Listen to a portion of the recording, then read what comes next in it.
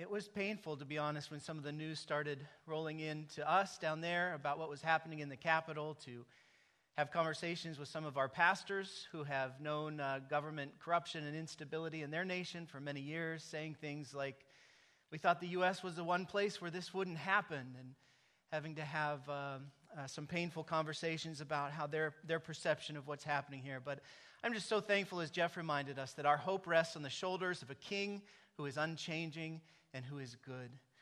And so it is great to be with you this morning.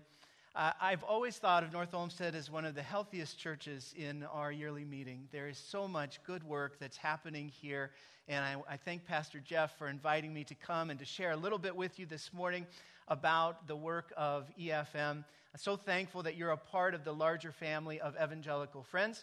As Jeff mentioned, I serve as the director of multiplication for EFCER, and quite often when I go out and visit our churches, I will find that some people have no idea what EFCER is, and almost nobody has any idea what a director of multiplication does. So let me say just a couple things about both of those. EFCER stands for Evangelical Friends Church Eastern Region. That is our denomination.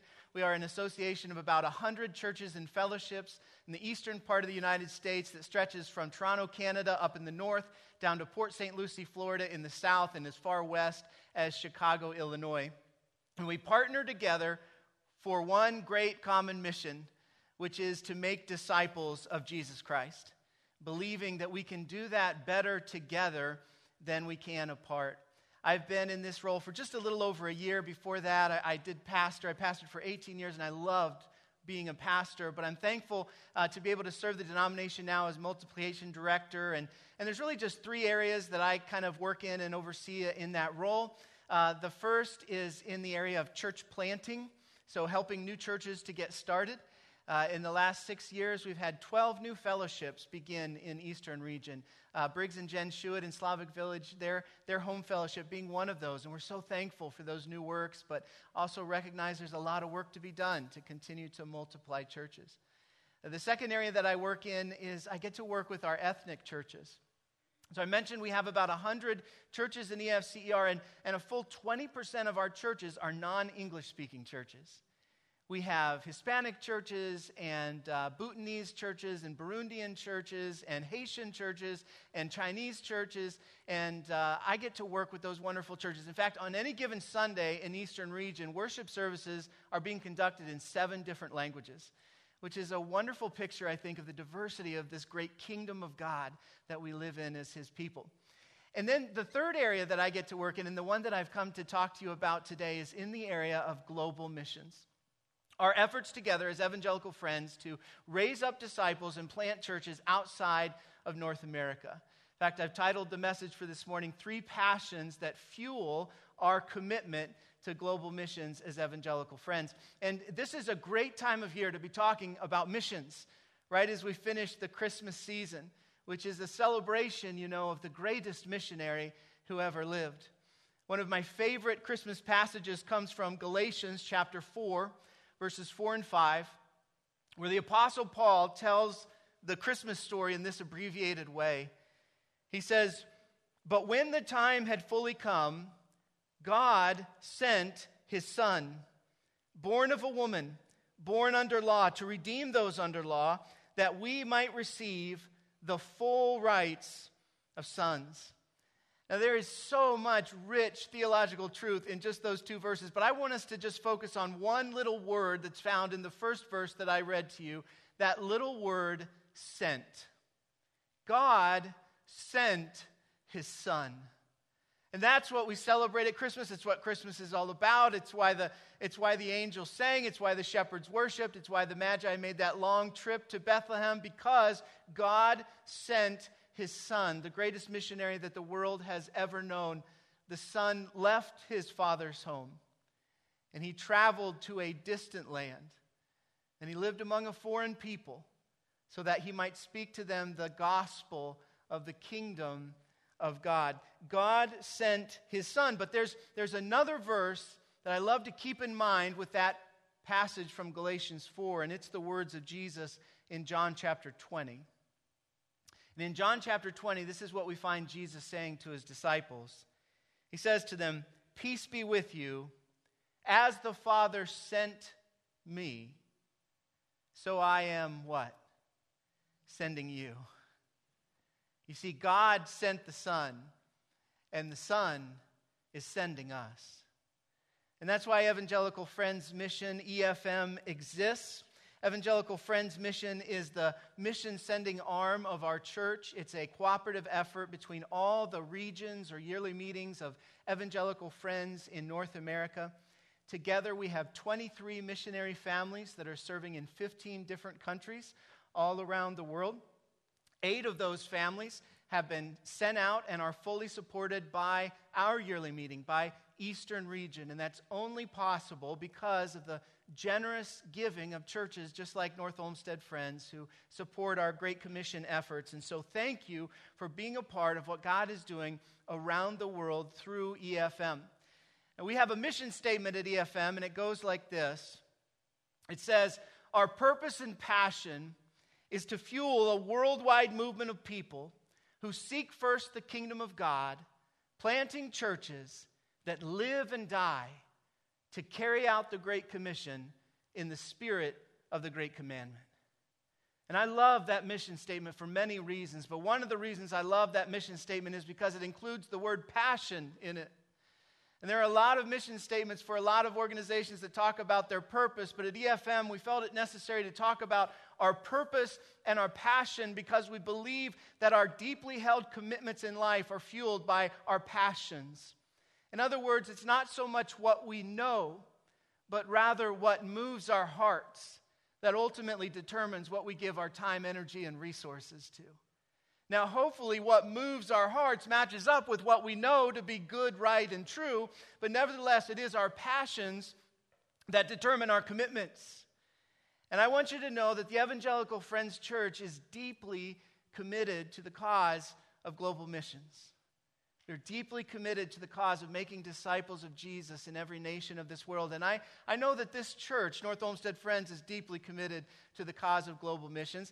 And I hope that each of you, individuals, as followers of Jesus here today, are also deeply committed to the cause of global missions. But if you're not, I'm going to give you 3 reasons this morning why I think you should be, okay? 3 passions that fuel our commitment to global missions as Evangelical Friends. What are those passions? Well, here's the first passion. We'll call it a passion for obedience. A passion for obedience. Turn with me, if you would, to Matthew chapter 28, to a passage that I know is very familiar to most of you. We call it the Great Commission. It's the final words of Jesus to his disciples recorded in Matthew's gospel before he leaves them. The setting is that Jesus, this is 40 days after the resurrection of Jesus, after he has been raised from the dead. Over those 40 days, Jesus has appeared to his disciples on a number of occasions to continue to teach them about the kingdom of God and to prepare them for the soon coming day when he's going to leave them and return to the Father. And here in Matthew 28, that day is upon us. And so Jesus gathers his friends on a mountain in Galilee, and he speaks to them these final words. Let's move down to verse, or let's start in verse 18. Then Jesus came to them and said, all authority in heaven and on earth has been given to me. Now I want you to mark that statement in your mind. All authority, Jesus says, in heaven and on earth has been given to me. Therefore, go and make disciples of all nations, baptizing them in the name of the Father and of the Son and of the Holy Spirit, and teaching them to obey everything I have commanded you. And surely I am with you always to the very end of the age. All authority in heaven and on earth belong to me, Jesus said. As the Son of God, it is rightfully mine. And in this authority, I'm giving you a charge. I'm giving you your marching orders. Are you ready for it? Here it is. Go into all the world and make disciples of all nations. Now, we don't call that the great suggestion or the great recommendation. We call it the Great Commission, and rightfully so, because that's exactly what it is. It's a commissioning from the one who says all authority rests in him. It's a charge to go into the world and make disciples of all nations. One of my great spiritual heroes in life has been the pioneer missionary to China by the name of Hudson Taylor. Just about the time that we were preparing for civil war here in the United States, Hudson Taylor was preparing to leave his home in England and set sail for China, where he would begin a missionary movement that continues to this day, that has resulted in thousands upon thousands of believing disciples of Jesus in a place where it's often very difficult to be a follower of Jesus. In fact, this man has made such an impact on my life that when my wife and I found out we were pregnant with our fourth child, we had decided if it was a boy, we were going to name him Hudson Taylor Savage. I thought that was a good name, but then God gave us a girl, and we didn't think that was fair, so she's Claire. But this is the impact that he's had on me. And he would often write back to the churches in Europe and in America, pleading with the churches to send more workers. Send more missionaries. There's so much need, he would say, and so few workers. And one of the statements he would often make in those letters pleading for workers from Europe and the States is this statement. He would write, "The Great Commission is not an option to be considered. It is a command to be obeyed." Do you know where we get our name as Evangelical Friends? Friends Church, you know where that comes from? It actually comes from the words of Jesus himself in John 15:14. When he said to his disciples, "You are my friends if you do what I command you."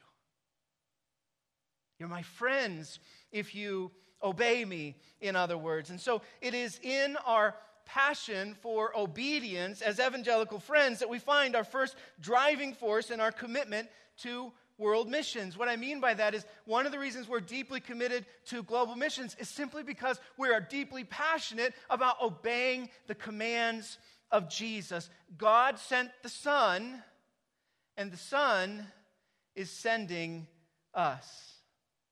And if that was the only reason that I could come up with this morning for why we ought to be a missionary people, it's not. I'll give you a few more. But if it was, if Kara and I came here and I stood before you and I said, we must go to the nations, we must be ascending people, we must be a missionary people as evangelical friends, and the only reason that I could come up with for why we ought to do this is because Jesus told us to go, wouldn't that be enough? Shouldn't it be enough to say the Master, in whom all authority in heaven and earth rests, has commanded us as his church to go into all the world and make disciples of all nations? And so, before we think about any of the other wonderful passions that fuel our commitment to world missions, let's just be clear on this together. If we would be friends of Jesus, if we would call ourselves friends of Jesus, we must be a missionary people because Jesus commanded it of us. Bill Sullivan, who was another great mobilizer of missions, once said, "The evangelization of the world waits not on the readiness of God, but on the obedience of Christians." Let that sink in for just a second. The evangelization of the world waits not on the readiness of God, but on the obedience of Christians. You see, it's not a question of whether God wants the nations to be reached by the gospel. The Bible tells us that God is not willing that any should perish, but that all might be brought to repentance. So the question is, will we as God's people obey him? Will we do the things that he's commanded us to do? Will we go to the places that he has commanded us to go? When I was a pastor, I would often tell my people that when it comes to the Great Commission, there's really only three kinds of Christians. There are, first of all, those that we might call the goers, or sometimes we just call them missionaries.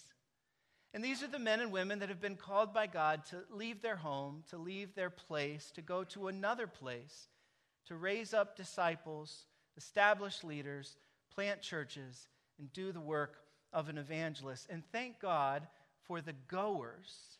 I brought a picture with me, I think maybe in the next slide, of our goers as evangelical friends. I mentioned to you that there are 23 missionary families serving in 15 different countries around the world. People like the Marians, who are serving in Romania, and the Bertrands, who are serving in Haiti, and the Kibbys, who are serving in Thailand, and the Masseys, who are serving in India. And I thank the Lord for these goers who heard the call of God who answered the call and who are now serving in 15 different countries all over the world. That's the first category of Christian when it comes to the Great Commission. But not all of us are called to be goers, are we? And so there's a second category, and it's not second in worth, it's just the second category. And the second category are the senders. We can't have goers if we don't have senders. And so God calls some of us to remain where we are, to be missionaries in the place where He has planted us, and to be about the work of the Great Commission by putting our efforts into sending others. Through our prayers, through our encouragement, through our financial giving, we send the goers out into the world, and we live out our calling in the Great Commission as senders. I brought with me this morning several little missionary prayer cards. They're out in your lobby there. And I would welcome you, before you leave today, to take one of each of those prayer cards. Put them in a place where you'll see them and be reminded to pray for those that we together have sent out into the nations. One of the things that my family does every evening when we gather for family devotions is we take a different one of those prayer cards and we pray for by name for those missionaries that we have sent out. It's just one way that we can live out our calling to be senders within this Great Commission that God has commanded us to live out. So you've got, when it comes to the Great Commission, you've got the goers, and then you've got the senders, but I told you there's three categories of Christians. So what's the third category when it comes to the Great Commission? And this category we'll simply call the disobedient. Because when it comes to the Great Commission of Jesus, if we're friends of Christ, we're either goers or we're senders, or we're simply not being obedient to the things which Jesus has called us to be about as His church. In other words, there's no place in the kingdom of God for the Christian who says, well, the Great Commission is just not my thing. It's just not what I'm about. No, friends of Jesus must be obedient to Jesus. And so we go and we send and we give and we pray. Our passion for obedience fuels our deeply held commitment to global missions. Are you with me? Okay, so that's our first passion.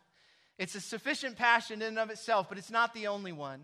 So what are the other passions that fuel our commitment to world missions together? Well, here's the second passion that we share as evangelical friends. It's a passion for the lost.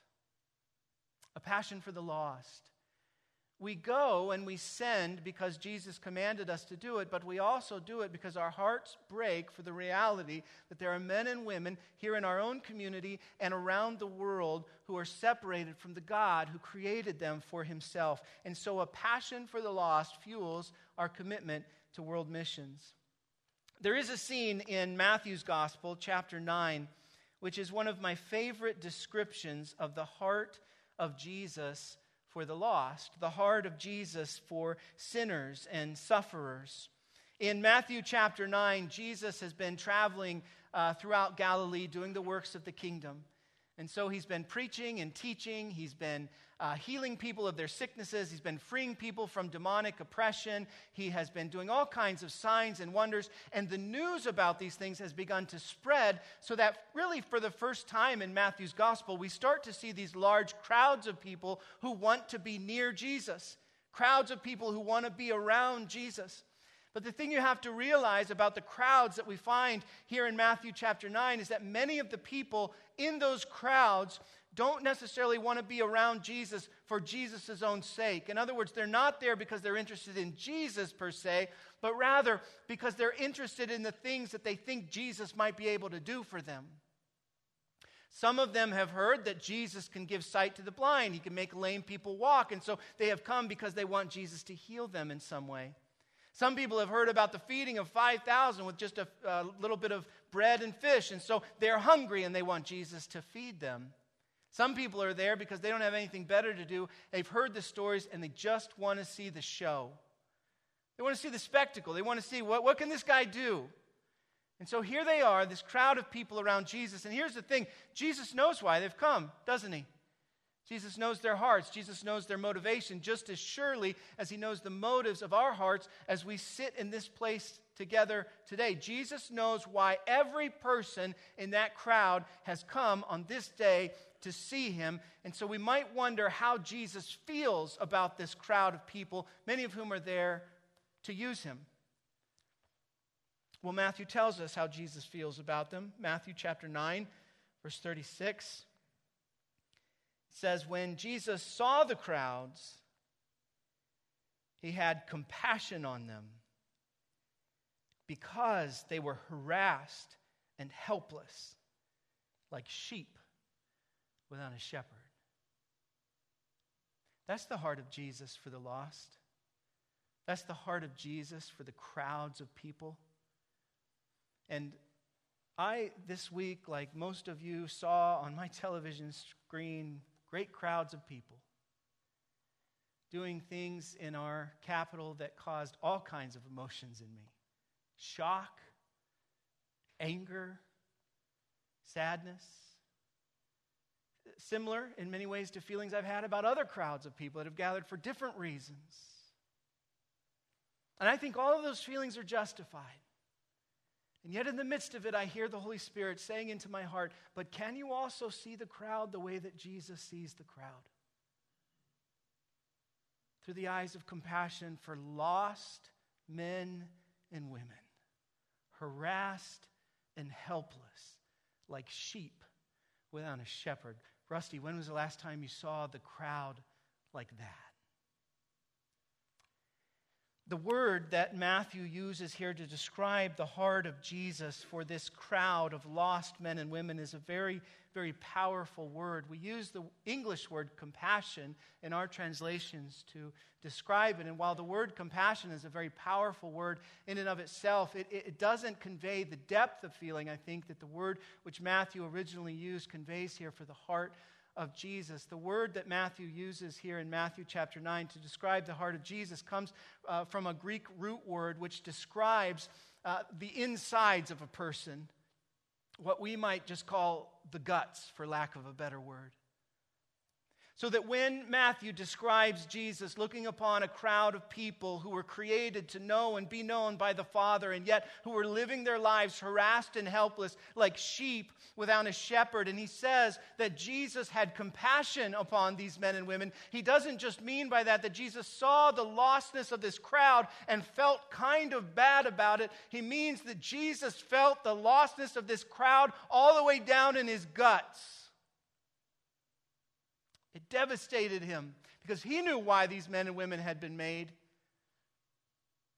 He knew why the Father had crafted each one of them. And it's out of this devastating, heartbreaking compassion that Jesus feels over the lostness of these people who have come, in many cases, to use him, that we read one of the great missionary verses in the entire New Testament. The very next verse, this is what we hear Jesus saying. Matthew chapter 9, verse 37. Then Jesus said to his disciples, the harvest is plentiful, but the workers are few. Ask the Lord of the harvest, therefore, to send out workers into the harvest field. And so we see how Jesus' passion for the lost immediately led him to become a missionary sending Messiah. The harvest is plentiful, Jesus said, but the workers are few. So ask the Lord of the harvest to send out more workers into his harvest field. I've gotten in the habit the last couple of years, every morning at 10:02, my cell phone alarm goes off. And I set it for 10:02 because in Luke 10:2, we read the very same words of Jesus that we're reading here from Matthew 9. The harvest is plentiful, but the workers are few. Therefore, ask the Lord of the harvest to send out more workers into his harvest field. And so every morning at 10:02, my cell phone alarm goes off, and I know it's time to take 30 seconds to bow my head and to pray that God would raise up more workers from our churches just like this, and send them out into the harvest field. And here's the thing about praying that prayer.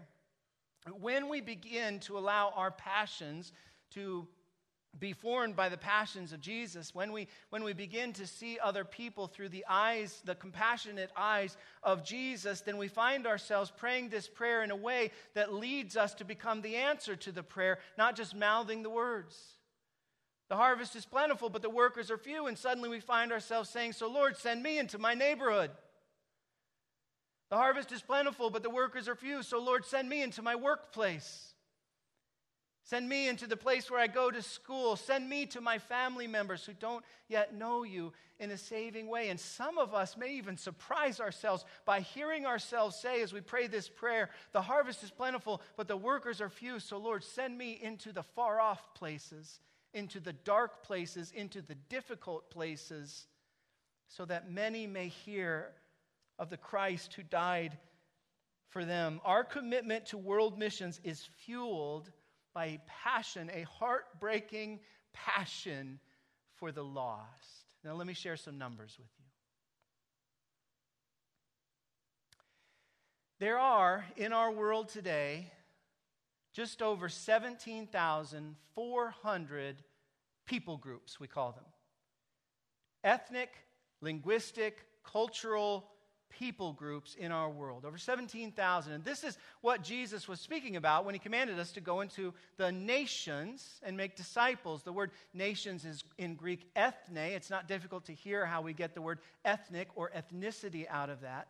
Ta ethne, go to the nations. So when Jesus commissioned us to go into the nations, he wasn't just talking about, political states on a map that have clear boundaries. There's only about 300 nation states in our world today, but there's over 17,400 people groups in our world today. And Jesus called us to make disciples among all of them. 17,400 distinct groups of people in our world, and missiologists tell us 7,000 of them, 7,000 plus of them, are considered unreached people groups. When we use the term unreached, we mean by that a people group who does not have a sufficient Christian witness within their own people to reach their own people. They're dependent upon somebody from outside their people group coming to them first in order to raise up the church there. 17,400 people groups, over 7,000 of them unreached, representing some 3.2 billion people. Do you feel that in your gut? Shouldn't we together? There are lost people all around us. We all know that. We work beside them. We live beside them. And in many cases, they're in our family. They don't yet have a saving relationship with Jesus. And we ought to have a burning heart, passion to reach them right here in North Olmsted and in our own communities. But the people that I'm talking to you about right now are not just lost people. They're unreached people. They're not just people who have rejected the gospel. They're people who have yet to even hear the gospel because nobody has gone to share it with them yet. And the question which burned in the heart of the Apostle Paul in Romans chapter 10 is, how can they call on someone they have not believed in? And how can they believe in someone they have never heard of? And how can they hear unless someone preach to them? And how can they preach unless we send them? God sent the Son, and the Son is sending us. And out of a passion for the lost, we go and we send and we give and we pray. So let me give you one last passion this morning that fuels our deeply held commitment to the cause of missions all over the world as evangelical friends. And I happen to believe it's the highest passion. It's the one that has to burn the brightest, because if not, we will burn out in our Great Commission efforts. And we find it in many places in the Bible, but one of the places where I think we see it very clearly is in Psalm 96. If you want to turn there with me. Psalm 96. And remember, as we turn there, that what we're looking for here in this psalm are the passions behind our mission sending. Why go? What's motivating it? Well, what does the psalmist say in Psalm 96? This is how he begins. Sing to the Lord a new song. Sing to the Lord, all the earth.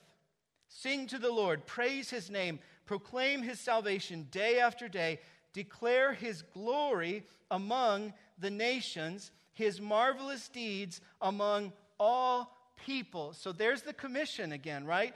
All peoples, all nations, all the earth. there is a commitment on the part of the psalmist to take the word of God to all people in all places. But we're looking for the why. Why does he want to do this? And we find it beginning in verse 4. For, or because, great is the Lord and most worthy of praise. He is to be feared above all gods, for all the gods of the nations are idols, but the Lord made the heavens. Splendor and majesty are before him. Strength and glory are in his sanctuary. Ascribe to the Lord, O families of nations. Ascribe to the Lord glory and strength. Ascribe to the Lord the glory due his name. So what is the passion here in Psalm 96 that is inspiring this deeply held commitment on the part of the psalmist to take the word of God to all people, all nations, all the earth? And it's not the passion for obedience or the passion for the lost that we talked about earlier, although I have no doubt it's there in his heart. But rather, isn't it here in Psalm 96 the passion that is motivating his deeply held desire to take the word of God out to the nations? Isn't it simply a passion for the glory of God, right? God is worthy to be worshiped, he says. He's worthy to be worshiped by all people in all places. Ascribe to the Lord, O families of nations. Ascribe to the Lord glory and strength. Ascribe to the Lord the glory due his name. He's worthy, the psalmist says. That's why we must go, because he is worthy to be worshiped by all people in all places. And because that's true, we must go to the families of nations. Because that's true, we must declare his marvelous deeds among all peoples so that the Lord may receive the glory due his name. A passion for the glory of God fuels our commitment to global missions together. You know, one of the great missionary movements in history took place in a little church of German believers known as the Moravian Church. The Moravian Church was a fairly small group of believers, but they were mighty in faith. And in 1727, this small group of believers began a prayer vigil where every hour of the day, somebody from their church was praying for the nations. And they continued this day after day, week after week, month after month, year after year. Would you believe that that prayer vigil for the nations, which began in 1727, was still being carried on every hour of the day over 100 years later? Now, what do you suppose God does in a church that's praying every hour of the day for the nations for 100 years? Well, he does some pretty incredible things. In the first 25 years of that prayer vigil, over 100 missionaries from the Moravian Church were sent out to the nations. Among those who went were two young men named Johann Dober and David Nitschmann. These men believed that God had called them to the West Indies, to the island of St. Thomas. It was a very dangerous place to go. Others had attempted to go there and had lost their lives. And for that reason, many of their families and friends had tried to persuade them not to go, but these two men were convinced God had called them to take the gospel to this place. And so as the story goes, as the boat is taking them away to the larger ship, which will sail them into the West Indies, one of the young men turns around to look at the crowd of Christians on the dock who have come to pray them off to the nations. And he raises his hands in the air and he cries out joyfully, "May the Lamb receive the reward of his suffering." That became the rallying cry of the Moravian Church. May the Lamb receive the reward of his suffering. And what they were saying by that is, Jesus is worthy. The one who gave his life for us is worthy of this sacrifice. He is worthy of this sending. He is worthy of this going. And so we go. And I can't think about that story or hear that story without hearing the words of Revelation 5 ringing in my ears. Worthy are you to take the scroll and open its seals, for you were slain, and by your blood you purchased men for God from every tribe and tongue and nation and people. That's the heart cry of the psalmist here in Psalm 96 that's compelling him to go to the nations. God is worthy to be worshiped. He is worthy to be praised. He is worthy to be magnified and adored in every tribe and tongue and nation and people. He is worthy to be worshiped here in North Olmsted and in Bay Village and in Westlake and in Parma and in Cleveland. And he is worthy to be worshiped in India and Nepal and Thailand and China and Uganda and Burundi and Rwanda and Tanzania. He is worthy to be worshiped by all people, and there are places in our world where he's not yet worshiped. And so we go, and we send, and we give, and we pray. And that's why I've been so excited these last couple of months to get out into our churches like yours and to share with you what God is doing in Evangelical Friends Mission right now with our 5-year strategic goal. We want to take God seriously. We want to take these passions seriously. And so we've committed together over the next 5 years to do something. And I brought with me a very short video to tell you a little bit about what that is. It's only a couple of minutes long. And then at the conclusion of this video, I'll wrap everything up fairly quickly. So if we could take just a minute, let's watch this video together.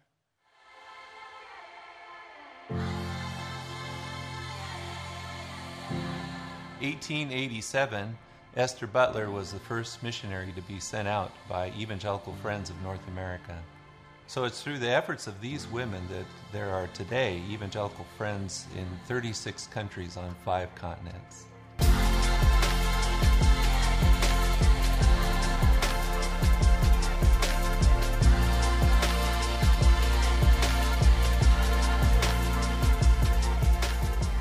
Jesus commanded us to go into all the world and make disciples. For over 130 years, we've been doing that as Evangelical Friends.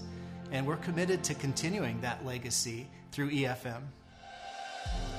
I used to think that missions was something for our grandparents, sending missionaries and pioneering new fields. I've been amazed to be places in a village where when we talked to people about Jesus, we found out through conversation that they had never heard of Jesus. Like they have never heard of Jesus.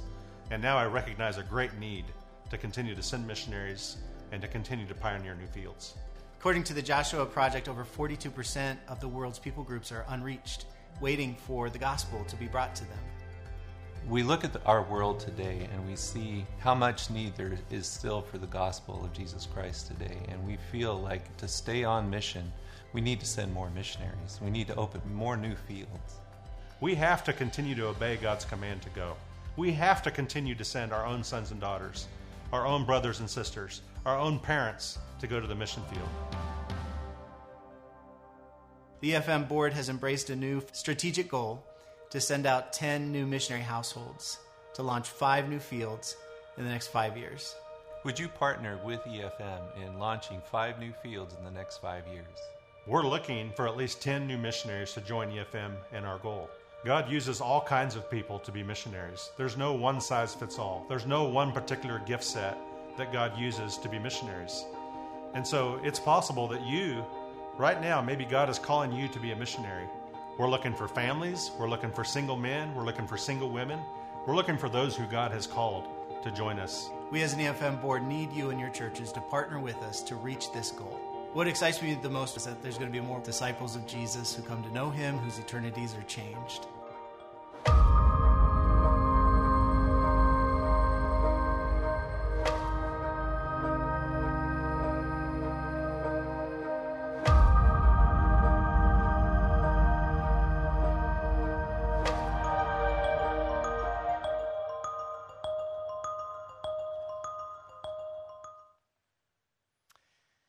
So because of our passion for obedience, our passion for the lost, our passion for the glory of God, we've resolved together at EFM that in the next 5 years, with the Lord's help, we want to send out 10 new missionary households to launch 5 new fields. Now, that's a big goal for a mission-sending agency of our size, to be honest with you. I shared with you earlier, right now we have 23 missionary families serving in 15 different countries around the world, and we propose that in the next 5 years, we're going to send out 10 new families, and we're going to launch 5 new Pioneer Fields. It's a big goal for us, but it can be done. I know it can be done, because when God gets a hold of the hearts of his people, and when we allow our passions to be conformed to the passions of Christ, to see people the way that Jesus sees people, just like that Moravian church did all those years ago, God will move in our hearts, in our lives, and in our churches. So I know it can happen. So in closing, I just want to give you two quick things to wrap this up today. Number one, thank you. I want to say thank you for being a Great Commission church with a vision to reach people in this community and around the world. Thank you for your generosity to the Great Commission budget. Thank you for being a part of what's happening around the world. It couldn't be done. We can't send out these missionaries, and we can't do this work without churches like North Olmsted Friends. And from the bottom of my heart, I say thank you for all that you are doing as a church. That's number one. Number two, will you join me in praying the prayer that Jesus taught us to pray? The harvest is plentiful, but the workers are few. So raise up workers, God, from our churches.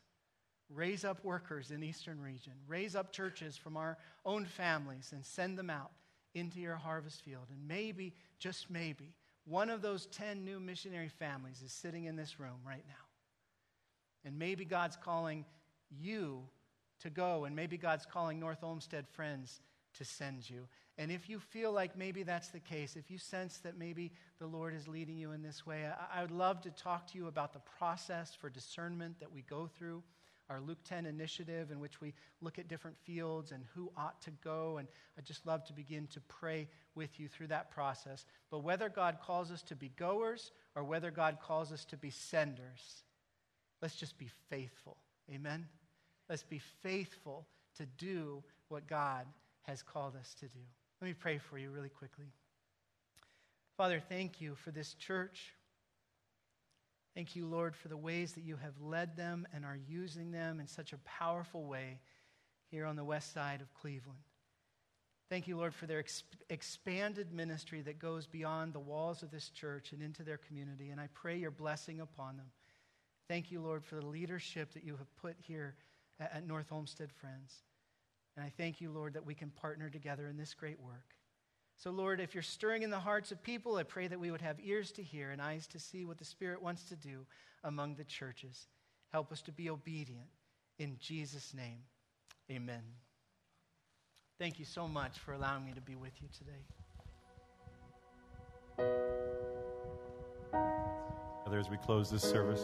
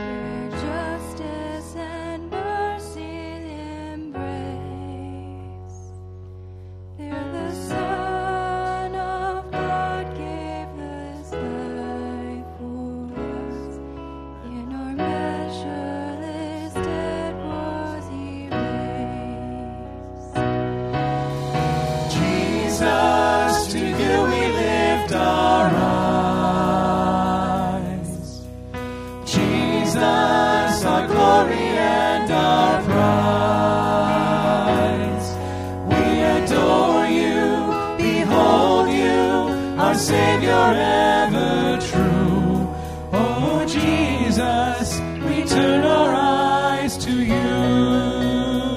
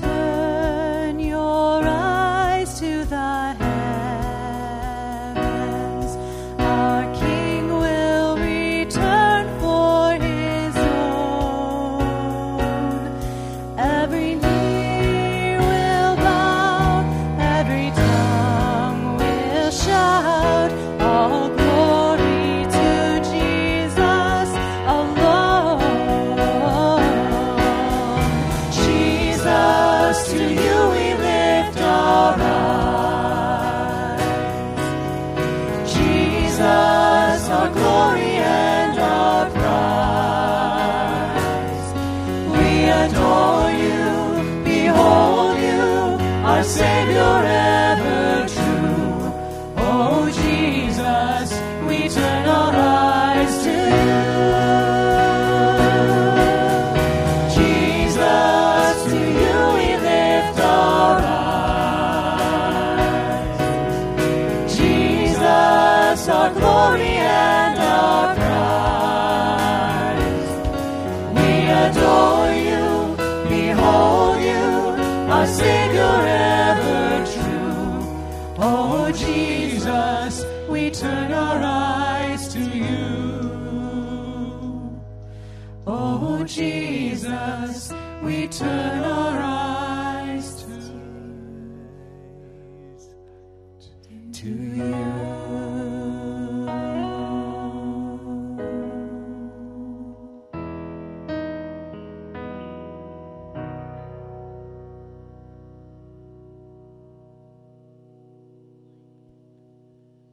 Amen. Amen. May that be our heart's cry today, that we see him and him alone. Rusty, thank you, Pastor and Kara, for being with us this morning and sharing this news. So grateful for that message, and so grateful for what God is calling each of us to be a part of. Be reminded, those cards are in the back. Pick one or two or 8 or whatever up and use those, please. Next Sunday, I'll be back in the pulpit, and the Lord is placing on my heart